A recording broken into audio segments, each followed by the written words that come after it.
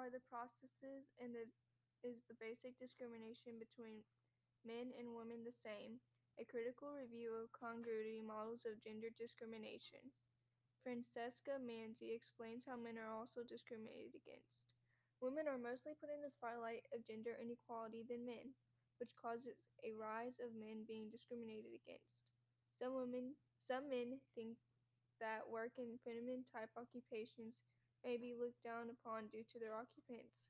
In summary, Manzi pointed out that discrimination against men has not received attention because it's mainly women. Since there are few articles of men being discriminated against, it was hard to find because women are the only ones who mostly discriminate against. It's idiotic to think that women are the only ones being judged when in fact everyone is.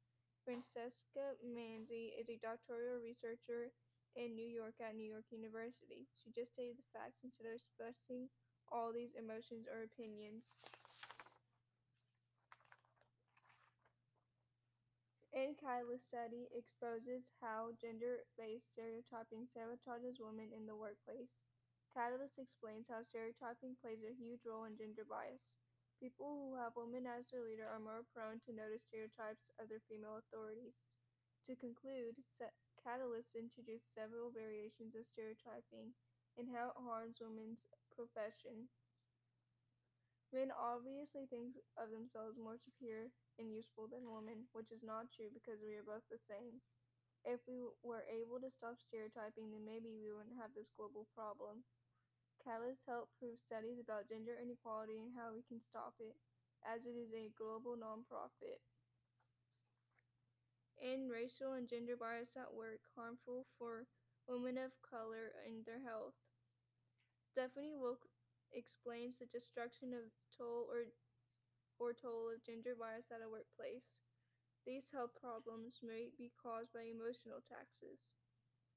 Finally, Wolf humiliates the consequences of inequality in the workplace, which can cause stress and constant worry or being aware.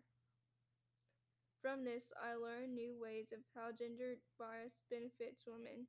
For example, how it helps them rise or work towards leading positions. The fact that these females are different ethnicity makes it worse because they have to work twice as hard as white females at work. She works for a company that promotes the help of building a better workplace for women, and it is consultant of the place called Catalyst. In Women in the Workplace, Thomas Riggs describes the difficulty of women working in society. During the post-war years, many women faced social issues to return home and raise children, and either worked as a teacher or an unskilled job. To conclude, Riggs teaches us about how the number of women working increased even though men were hostile, and that the trend still continues. The article showed what type of a workplace female worked in, and how women were treated condescendingly by men in authority.